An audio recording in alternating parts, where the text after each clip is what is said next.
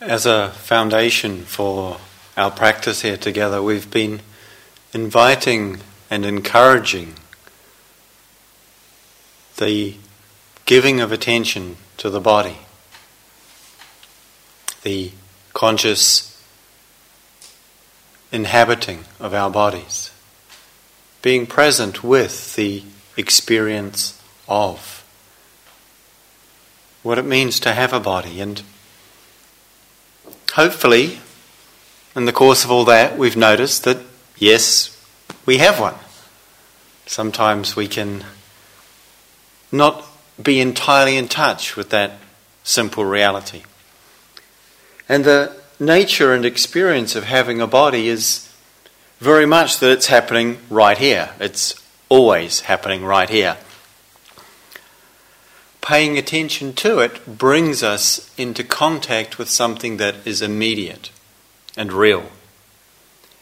And so we encourage that practice. We engage in this together, and we start to perhaps see, experience, understand our bodies as having a lot to offer us in our learning, in our journey of awakening. The Buddha spoke of the body as the first foundation of mindfulness, the first framework which we need to give attention to come to understand, as a foundation for this path and journey of liberation, of awakening, of peace and freedom. And together with the body as the first foundation of mindfulness, the Buddha also spoke about paying attention to the feeling tone of experience, the pleasant and unpleasant and neutral tones that we experience within all phenomena and things that arise for us, which is the second foundation. Paying attention also to the quality and condition of our consciousness, of our mind, we could say, which is the third foundation of mindfulness, and equally paying attention to what's going on inside our minds, what's actually happening in that realm. And we'll speak more about these elements of the practice. But coming back to this area of body, this experience, this phenomena, this, in a way, obvious, it's kind of going on, it's been with us all along. We don't necessarily imagine we need to give it a lot of attention because, it seems to be doing its thing. But what we notice is as we start to give it attention, as we start to turn towards, start to feel more directly, more immediately the aliveness, the vitality, the sense of presence and whatever's going on-ness in our body, that we see that the experience of coming into contact with the body more directly, the feelings, the sensations, the vibrations of body, is significantly different than the more familiar and habitual way we have of relating to our body through images, through ideas. That is really actually a relationship we have with our mind and the content of our mind, where the images and the ideas about our body arise. Relationship with our body is something rather different. And it's something we feel, something we sense, something that affects us in so many ways. And in this engagement with the reality of the body, with the experience of the body, there is also, however, a useful and important element of contemplating, of reflecting upon what is it that we call body? What is it that goes on here in this experience? In the Dharma teachings, one of the aspects of the body that we're asked to contemplate, to reflect on, to look at again and again is the reality that this body is subject to a process, a journey from birth through aging, sickness and to death. And I think Leela spoke about this a little last night, or possibly this morning. It's a theme we come back to again and again. That we know this is true at some level, and yet at another level we don't really want to take it on fully. We'd really kind of like to keep it in the realm of ideas rather than something we embody as an understanding about this life. What does it mean to truly accept the journey of our bodies? To not struggle with or resist the fact that they do slowly, sometimes not as slowly as we wish, break down, lose functionality, become slightly less sort of fun to play with than they used to be. Sometimes they start to feel like actually a lot of hard work.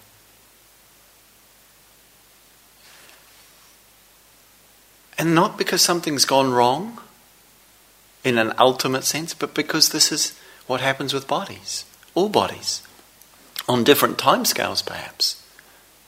But in the end, I don't know if you've been into the walking room and had an opportunity to notice the skeleton sitting cross-legged in the bay window amongst the plants, and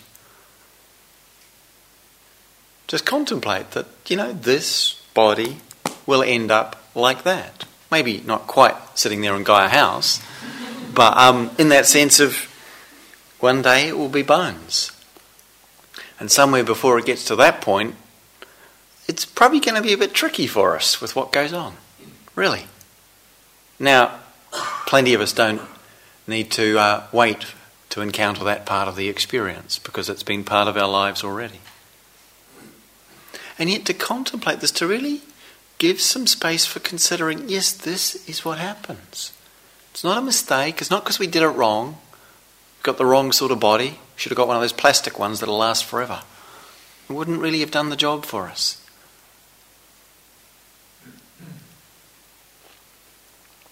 But what comes up for many, maybe all of us at times when we contemplate this, we realize there's some degree of fear or some degree of kind of anxiety can arise around the reality of having a body that is vulnerable and that isn't forever.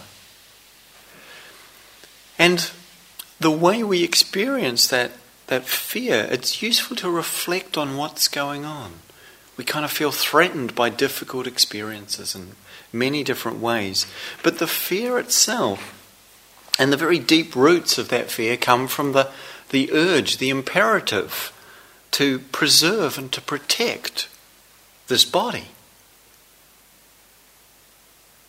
The survival of our body and the survival of our community and our species is something wired very deeply into the very cells and tissues of our body and the very neural pathways and sort of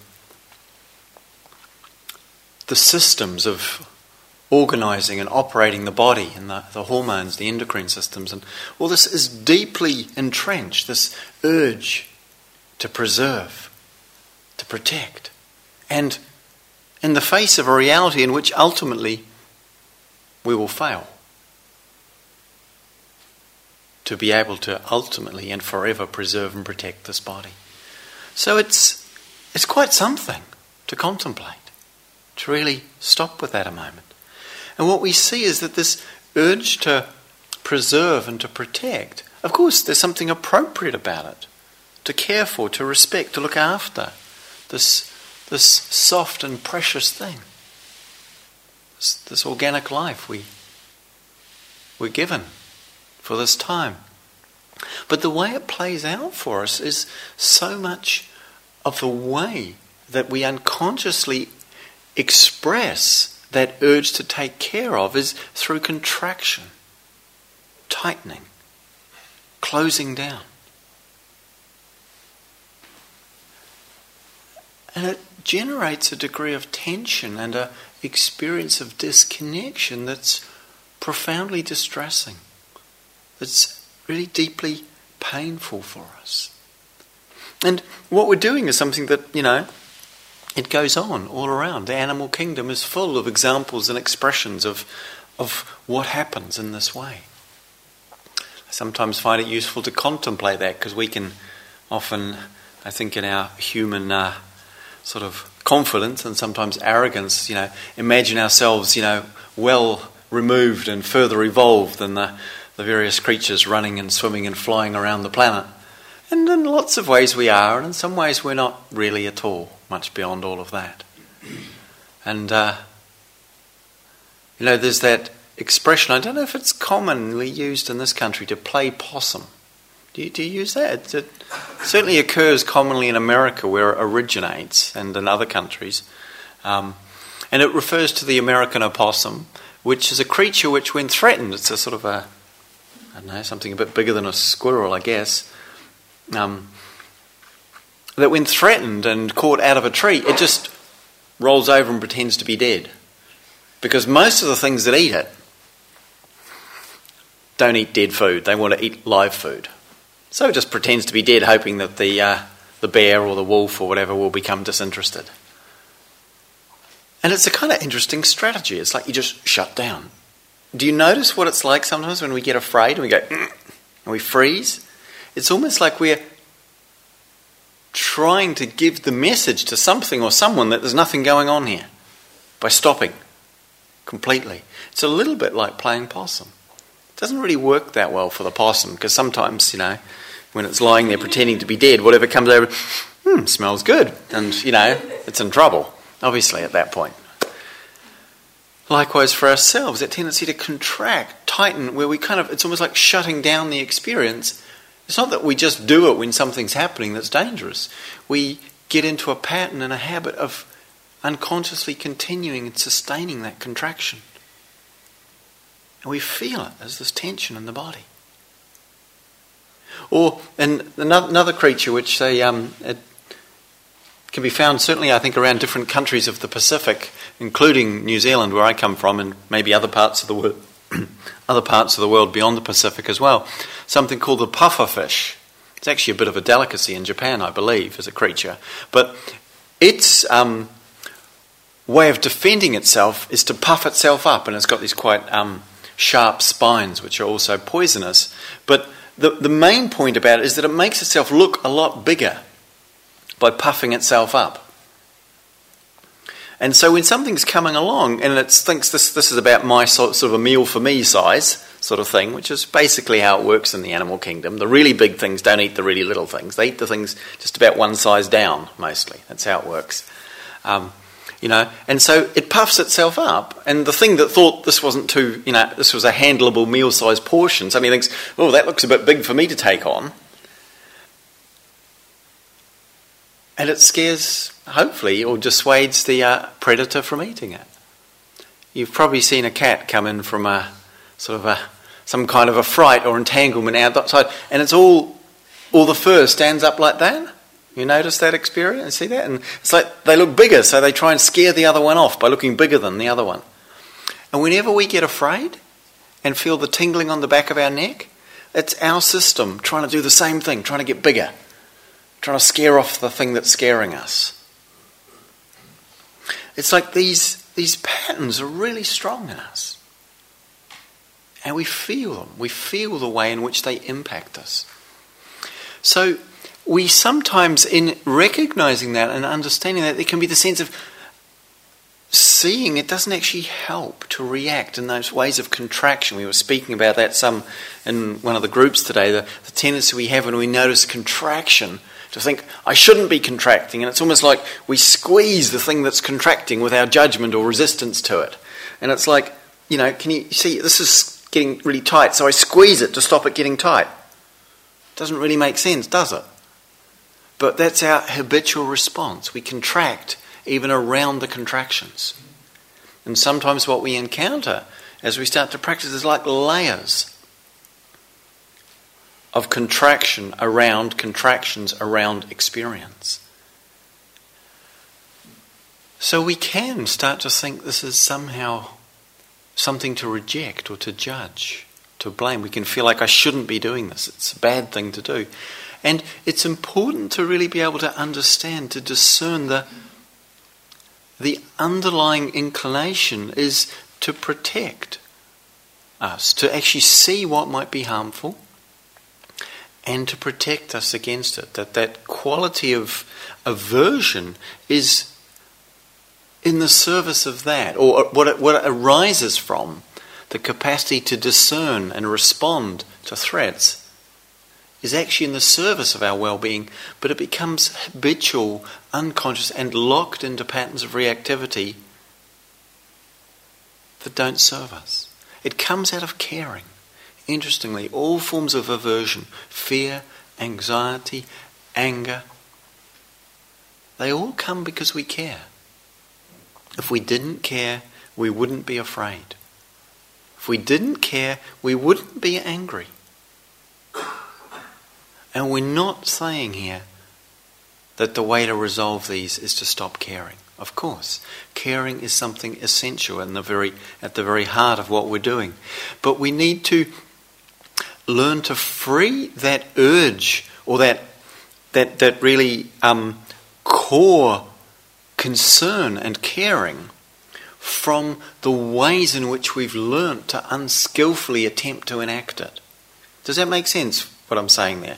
There's the caring, then there's the way we try and care, which is often through reactivity, that doesn't actually bring about what the caring was looking for in the first place, which is that we actually preserve and promote the well-being of ourselves and those around us. What actually happens is there's a way in which we get lost in a pattern of reactivity, of suffering. And it's like we're taken away from where we are into the future by fear. The reality of pain and vulnerability leads to the experience of fear, the anticipation of that which may be difficult for us. And a lot of that plays out in the body. We're sitting in meditation and there's a twinge in our knee, and it's actually okay, we can be with it. It's a little uncomfortable, but we're there and it's still there. A few minutes later we think, oh, it'll be all right. And then a few minutes later we start to think, it hasn't gone away. Maybe it's getting stronger. And, within moments we're starting to imagine, that the ambulance arriving at Gaia House, we're being stretched out. And, it's going to be a potential amputation case. And the mind just moves in just a few moments, it's so fast, to this horrific scenario. And actually what was happening is just some unpleasant sensations in our knee. Now, of course, sometimes we might accurately recognise that the pressure that is being generated by the posture or something else needs some relief, and we might make an adjustment to the posture when there's pain in the body. Other times we might recognise that it's okay, we can relax, we can stay with it. It's okay to just be with, to bear with the difficult experience. But the way we get taken out of where we are into the stories of the future, the fear is so quick. I remember for myself when I was travelling in Asia, having a very strong and visceral experience of this. I woke up one morning and I couldn't move. I was ill in some way which I couldn't recognise, but I couldn't move. I couldn't actually make even a sound, like no energy. It was a very shocking thing to realise that I could still be alive and yet have so little energy that I couldn't do anything. And long before the days of mobile phones and such things, it took me half the morning just to manage to tip myself off the bed and slide, I'm not quite sure how I did it, to the door and get someone's attention. And they eventually got me to hospital. And the doctors, after any number of tests, came back and said, well, we're not sure what you've got. It looks like it could be hepatitis, or it might be malaria, or it could be both. And my mind just went, I'm dead. Not just my mind, my whole body went with it. It was like, this is it. That's gone. This is going to be the death of me. And that kind of movement into terror, basically, visceral terror for the loss of my existence.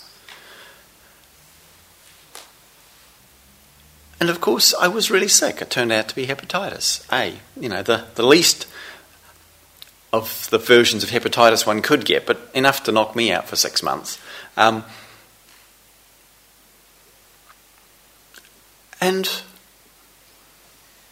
it wasn't actually that bad, the whole thing. I mean, it was scary and difficult and would have been nice if somebody else in the world that knew me knew where I was, but that's how it was.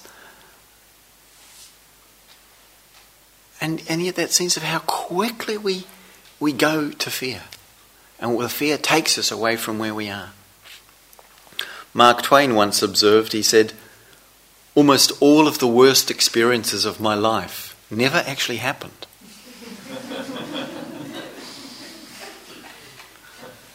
But being, that projecting ourselves out of where we are into the future becomes the worst experience of our life because we lose contact. We lose touch with where we are. And the nature and movement of fear is such that we need to remember that it's always happening right here. Fear is an experience happening here and now, always.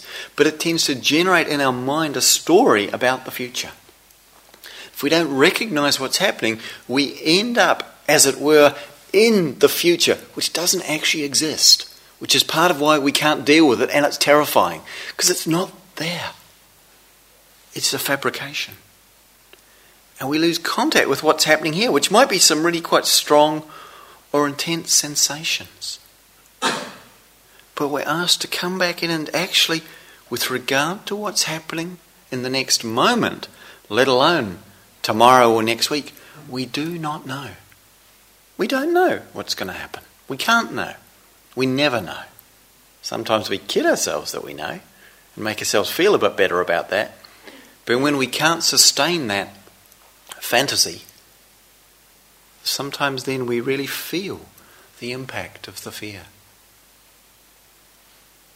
And so what's important is to really come into our body, to feel, to get to know, to begin to make friends with the experience. Because the intensity and charge, it's concerned with saving our life, even if we're not in danger. And something in us doesn't quite know that.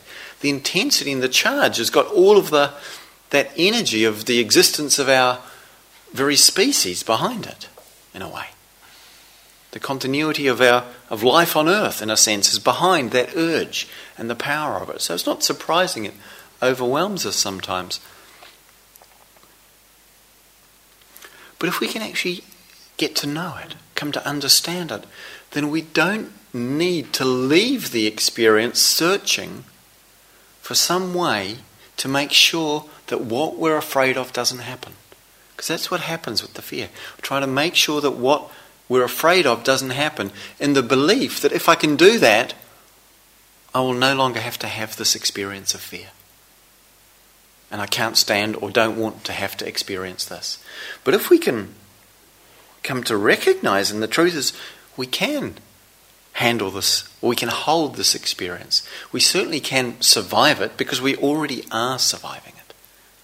It's already happening and we're surviving. If we come into contact directly with it, it's like, I'm here. This is how it is. It's not pleasant. It's not fun. But I'm still here. And with that starts to come a degree of sensitivity that is remarkable and precious, and that we actually need to find again.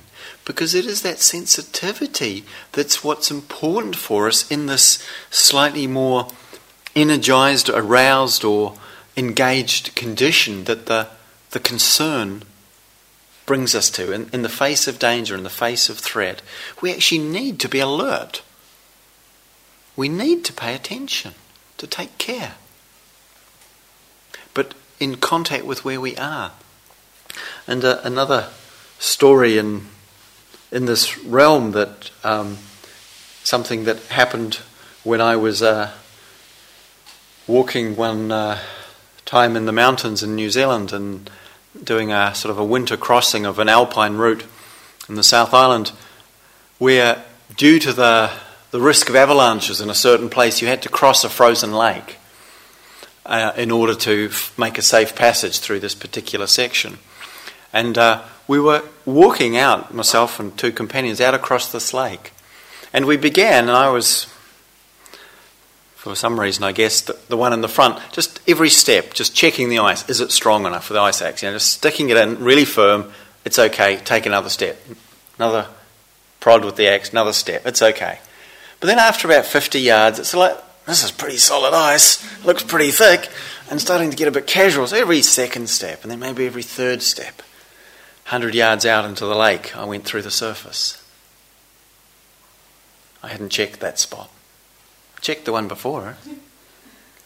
I went through the ice. Fortunately, I caught myself here with my ice axe in my arm on enough ice to not actually go all the way through. But my feet were sort of dangling in probably 1,000 foot of water, like cold water. And I had a pretty heavy backpack on. I was, obviously, there's a certain amount of fear. But I hadn't gone through. The ice around me seemed quite solid. So I said, to my friend, just stay back a moment. And I managed to just lever myself out. It was like, amazing. How could that be? And then we were about halfway out on the lake by then, so there was no point going back. Since it was pretty much the same distance, we decided to keep going. But I tell you, I checked every step with my ice axe, and I'd never done walking meditation in my life. But every step, there was a degree of mindfulness and attention to the feeling of the foot going into that first soft layer on the ice, in which it would sink in for about an inch or two, 5 centimetres. Just go in, my heart would go, every step, and then it was solid. I took my weight and I walked, and we walked, all of us, off. We couldn't figure out what had happened. Eventually we understood, we're looking at a map, seeing that there was a stream running in to the lake, 100 yards away. At that point it was running in, and the current was strong enough that it was cutting like a fissure in the ice. And it was just a narrow little line of thin ice. And I found it. We could have easily walked across the lake and not known it was there. But something about the quality of attention in that kind of experience, for anyone who's been in a situation like that, you realise that you have no interest in paying attention to anything else. Distracting thoughts, interesting fantasies, they don't get a look in when it really is about your safety and well-being. When that's not just a kind of a fantasy there.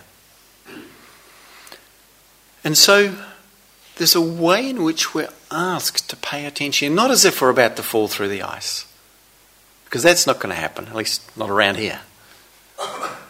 But as if we were really wanting to feel and know what's happening, because it might be important for us to know.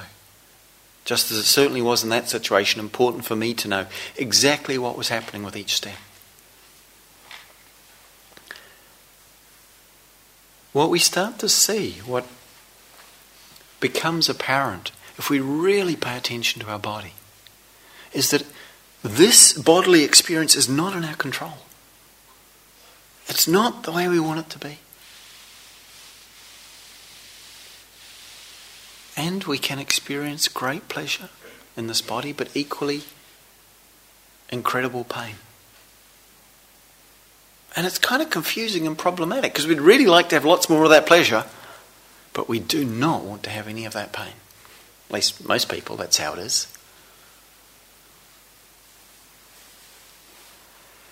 And yet we can't control how much we get of this or that. We can spend a lot of time and a lot of energy trying to get more pleasure and less pain. But I don't know anyone that's worked out the secret for doing that perfectly. If they did, I'm sure they'd sell a lot of books. But it's not really possible, is it? And so there's a way in which we distrust our body. It's kind of tragic, in fact. But we tend to distrust the body from our intellectual orientation, from the mind. The way we look at our body, we distrust it because it's not in our control. Because we've tried and failed to get it to be or to feel the way we want it to be or the way we want it to feel. We can't do it. Sitting in meditation, we might think we'd like to have some calm, peaceful, blissful, lovely experience. And who knows, maybe some of us might now and then. It does happen, apparently. But it's not guaranteed. And when it does happen, it doesn't last. And that's really not what we're about here. because we can't control the experience, the tendency is to leave the body, to try and be somewhere where we think we can find control in the thinking mind, in the activity of the mind, and all the judging, evaluating, comparing, examining of the past and imagining of the future is all about trying to somehow create a sense of safety, control and certainty in which we can not have to be concerned about our well-being. It doesn't actually work, we know that. But nonetheless it's compelling, it seems. And if we check in with what's it like in my body, this is what we've been doing quite a lot these last couple of days. What's it like in my body when I'm in my head? When I'm in that thinking and reacting? What's it like in here? It's actually really painful. It's really uncomfortable. It's like we come into our body and we encounter things to which our response is, get me out of here. Yeah? You recognise this experience? It's like, get me out of here. I don't want to inhabit this. So it's not then that surprising that we find ourselves so lost in our minds. That at some level we're ambivalent about really being in the body, about really being here. Because here, it's kind of scary. It's not in control. And yet, what we also start to notice as we pay attention, as we practice, as we keep coming back into contact with the body, so we keep allowing ourselves to feel it, to sense it, to know it, there's a way in which it starts to open, or there's a way in which we start to feel more present in it, connected to it, in which it softens, in which it actually becomes pleasurable. It's really interesting. As we become more able to inhabit the body becomes a more inviting place to abide. And there's a way in which we start to soften into this immediacy of life, of bodily experience, that can be it can be a very deeply healing thing for us to know what it is to inhabit our body at ease, to remember. An interesting remember. It's like, putting the limbs back on something that's had its limbs removed from, as opposed to dismember. When we talk about forget, forgetting is like dismembering. Things get taken apart. To remember, to bring back together this quality of presence, of mindfulness, of awareness, and this bodily life. To bring them back together.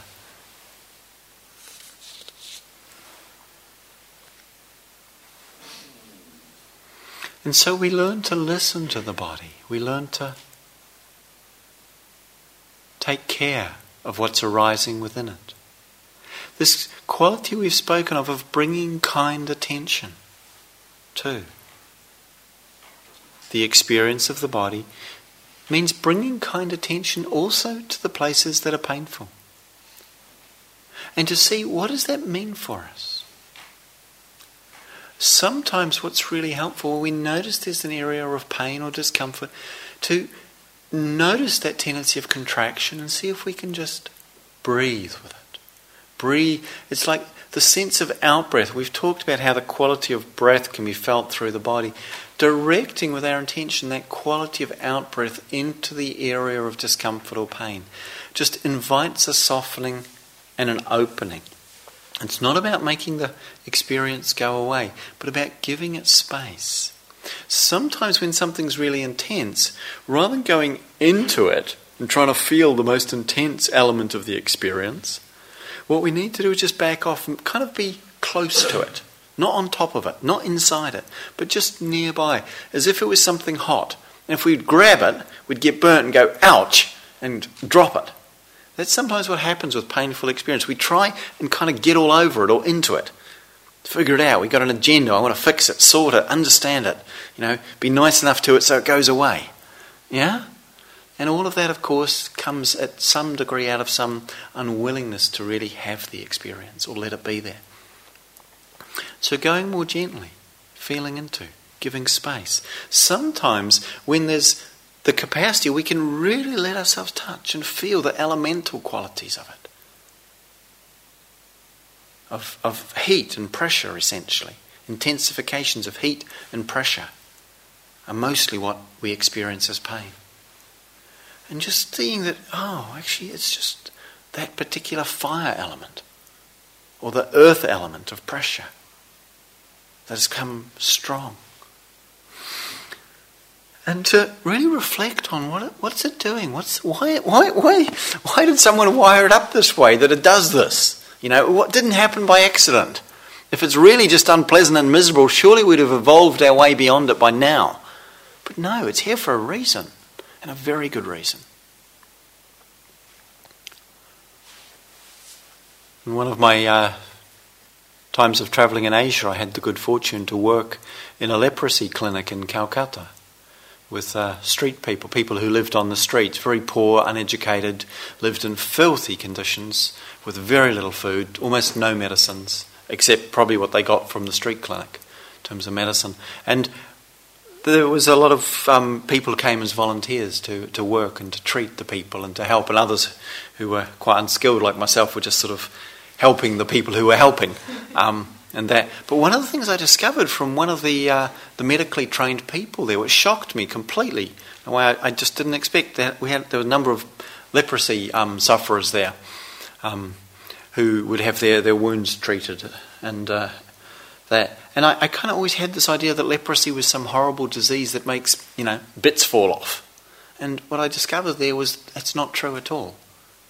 Leprosy is a disease that kills the nervous tissue, so that you can't feel when you've cut yourself or you've burnt yourself and it's got infected and it's swelling up and the tissue is rotting and you don't know it's happening. And if you're uneducated and poor and living in really unclean situations, unsanitary environments, this is what happens to you.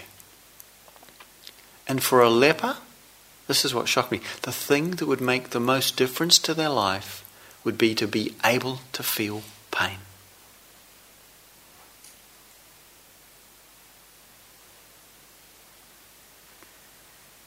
Because pain says, and it says very clearly and unambiguously, pay attention here.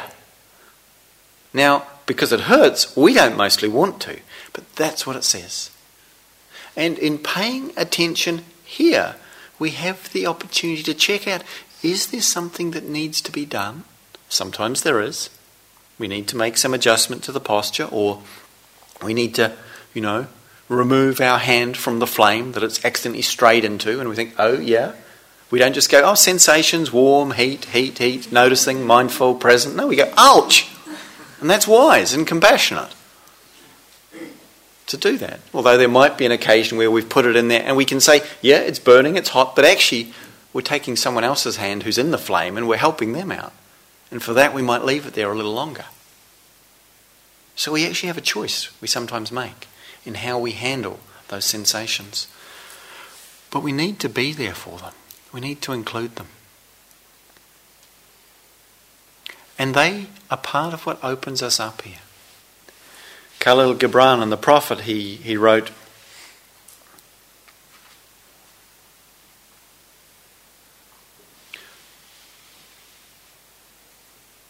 pain is the shell that encloses your understanding. And just as the stone of a fruit must break so that its heart may stand in the sun, so too must you know pain.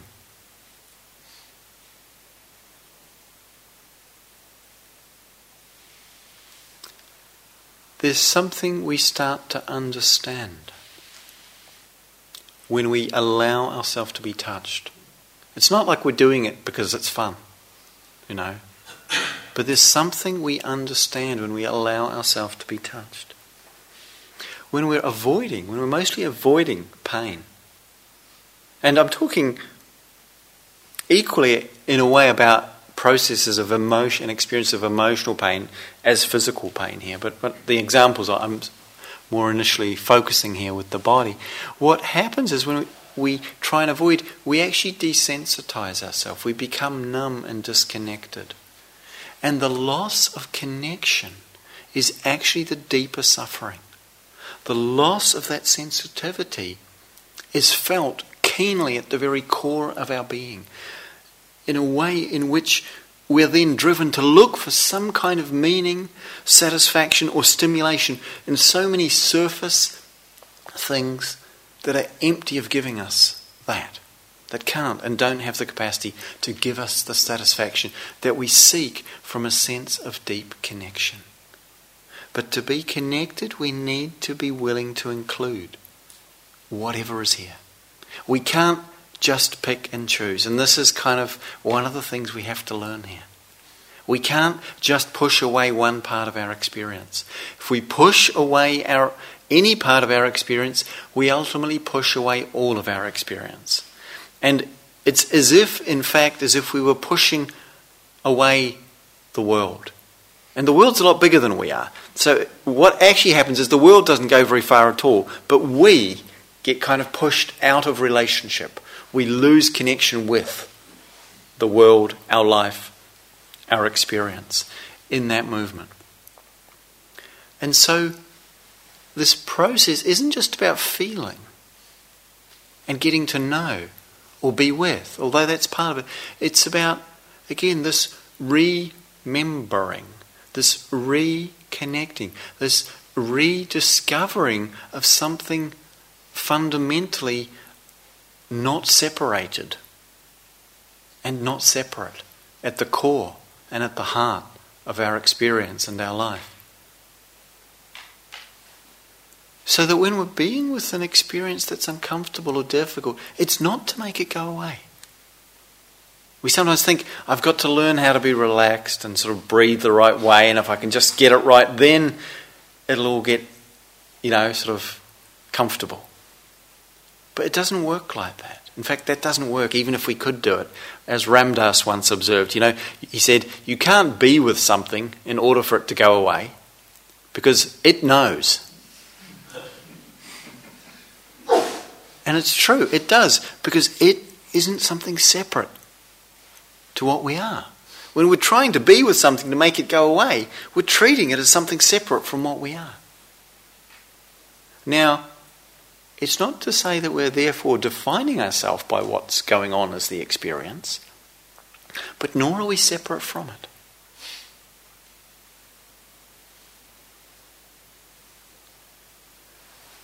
And really the test in this, not that we're testing ourselves or anyone, but in a way the measure of the process is that it's okay for it to be here and it's okay for it to go.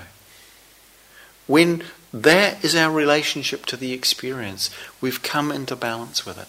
We've come into a state of openness, of letting it come if it comes and be willing to let it go if it goes. And that place, that condition is something that has so much to offer us. So much to offer us. So we talk about heartfulness, not just mindfulness, but heartfulness. A way in which the quality of presence is infused with this caring.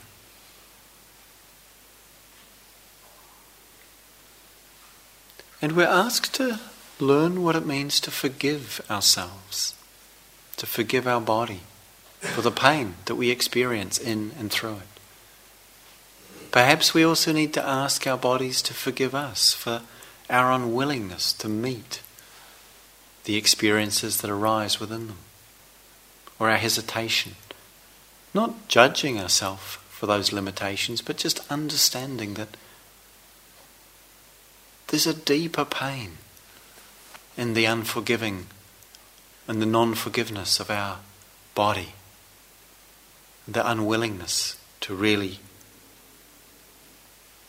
be touched by the truth of what it is and how it is. So we can also, in that sense of forgiving, it's like have a sense of holding something precious and tender. Because this body is precious and tender. And that's why we care so much about it. That's why we need to give it attention. And as we come into that qualitatively different relationship to our body, again, it has more to reveal, more to show, more to offer us. The way we relate to our body tends to be the same as the way we relate to our lives.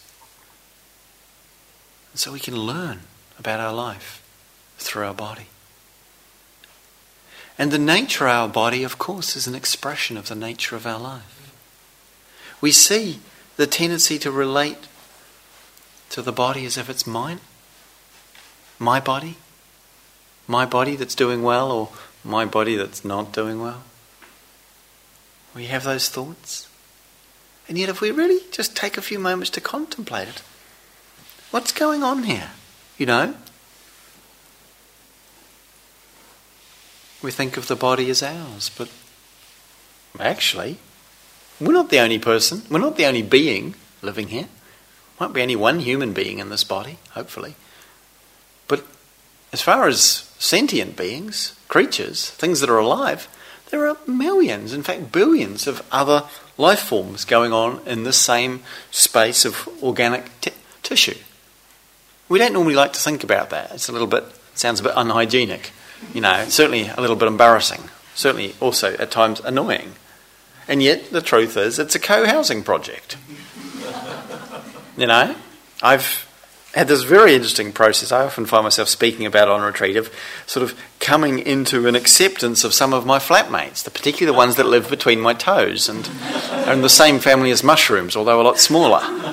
You know, and they've been there since I was a teenager. I spent a lot of years hating the fact that they were eating the bits in between my toes, and I couldn't stop them, no matter what I did. And at some point I realised, we're in this together, and actually those guys are going to be here probably after I'm gone. So I better give them a bit of respect. You know, it's like, this is how it is.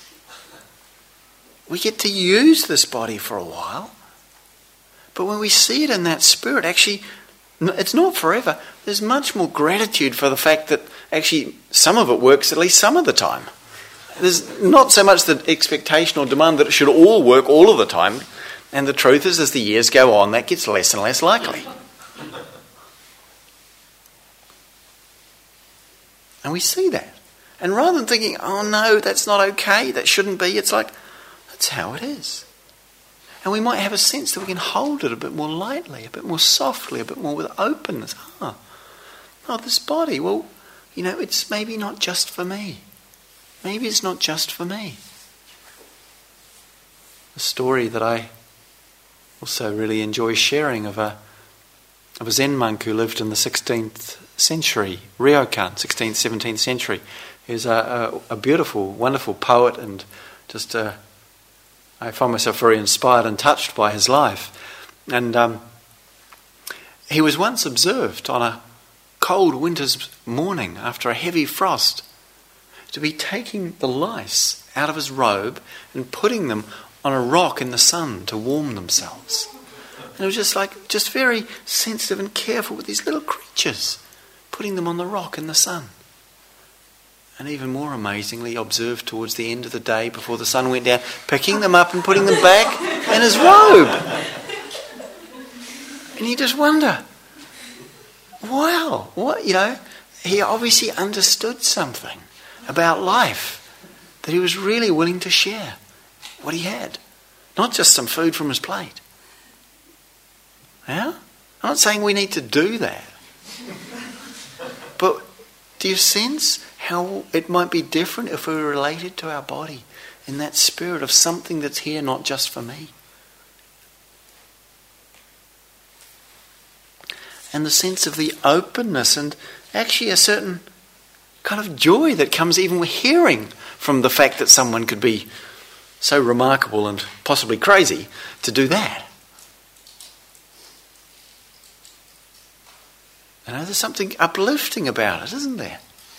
And what is that? Because we kind of know in some way there's something true that it's expressing. Something true in what that's suggesting. And we can ask these questions, what's actually going on here? If we just step a little away from our habitual way of conceiving the body, what's this going on? It's a hollow tube. basically, from a biological point of view. It's a really long tube. Most of it's coiled up inside our belly, but essentially it's a moderately evolved version of, what starts off as a worm. There's a hole at one end, the food goes in here, it goes down this long tube, and then a bit of it comes out the other end, and along the way it becomes this. And, it's this long tube and some appendages attached to it, which are mostly involved with getting food, figuring out where the food is, getting away from something else that wants us to be their food, just running away, and figuring out, with this bit, which things are food and which things think we're food.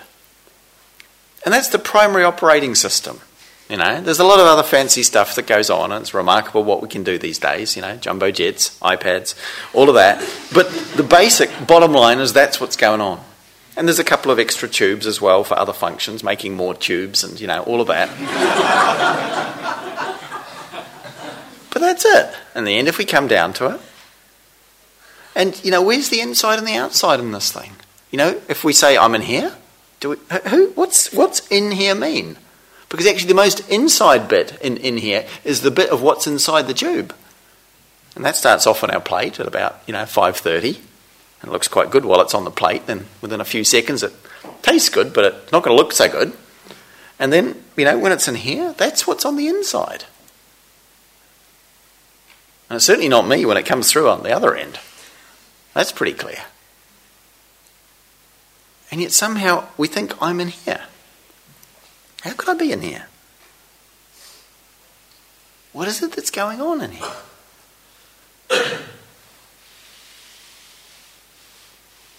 There's space in here, there's air in here, there's water in here. There's lots going on in here, for sure. And in a way, of course, yeah, it's not like we're somewhere else. But what is it we say, when we say casually, it's my body? That suggests it should do what I tell it to. Don't know about yours, but mine doesn't. So it's our body, and I'm with the body for sure. But so much of what it does by itself. And it's teaching us about the nature of life when we reflect on this, when we contemplate it, when we see just the very sensations, the ripple and flow of experience, pleasant, unpleasant or otherwise. All of that's just happening, the breathing that comes and goes. It's really remarkable, isn't it? That it just happens even when we're not paying attention to it. We're not needed for the breathing to happen. We can completely space out and the breath keeps coming and going. It's really fortunate, isn't it? We'd probably be, if it wasn't that way, we'd have probably all been dead. Within 3 minutes of spacing out, we'd be gone if we stopped breathing. But of course, if that was the case, we'd have all learnt to be really mindful of the breath. It'd be the first thing you get trained in. You get born, okay, pay attention to the breath. Make sure you breathe in and then breathe out. And as Tofu Roshi once said, the great Zen master, he said, it's really important to make sure you have the same number of in-breaths as out-breaths. Otherwise it gets really complicated. So if you're ever feeling a little bit bored by what's going on with that breath coming in and out, despite the fact that it's keeping you alive, just check to make sure there's the same number of in-breaths and out-breaths. It's really helpful.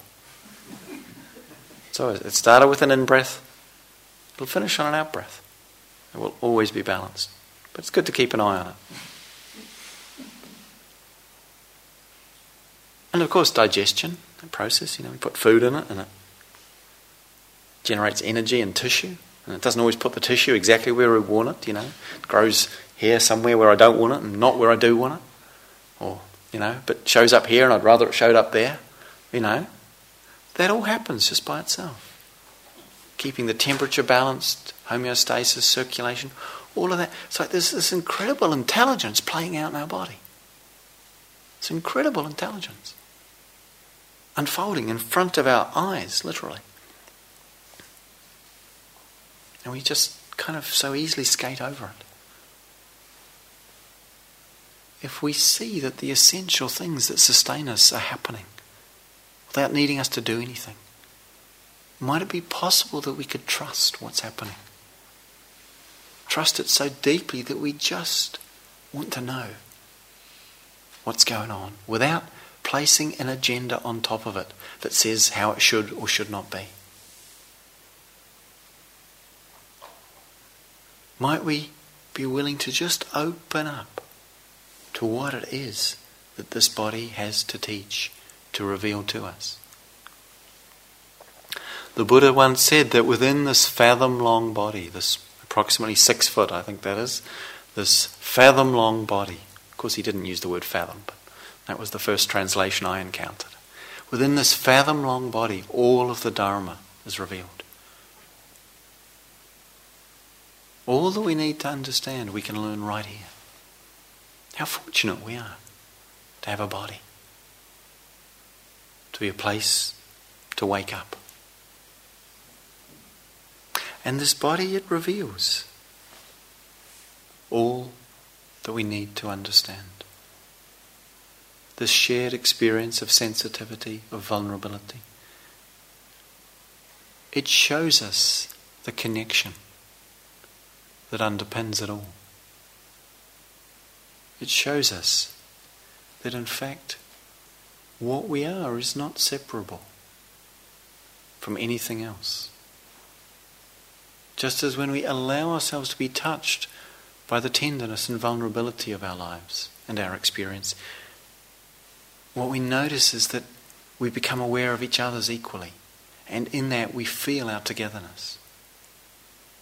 When we understand that it's not so much about me, but about us, about this reality, this condition, this life of which we are all a part, then really to be in our body, to be in this life with an open heart,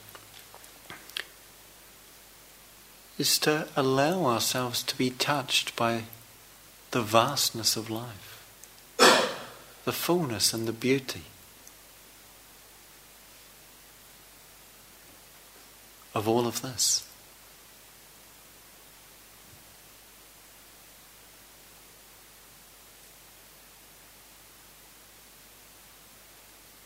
So let's have a few moments quietly together to finish.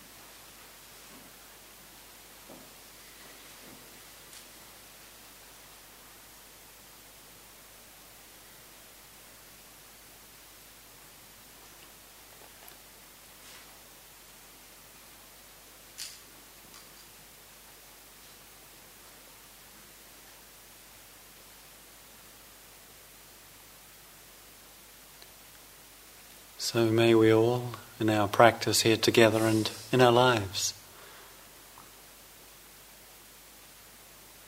come to live more fully in contact and connection with the life of our bodies and hearts, and in the revelation of our relatedness, our connectedness to life, for our own welfare and for the welfare of all beings.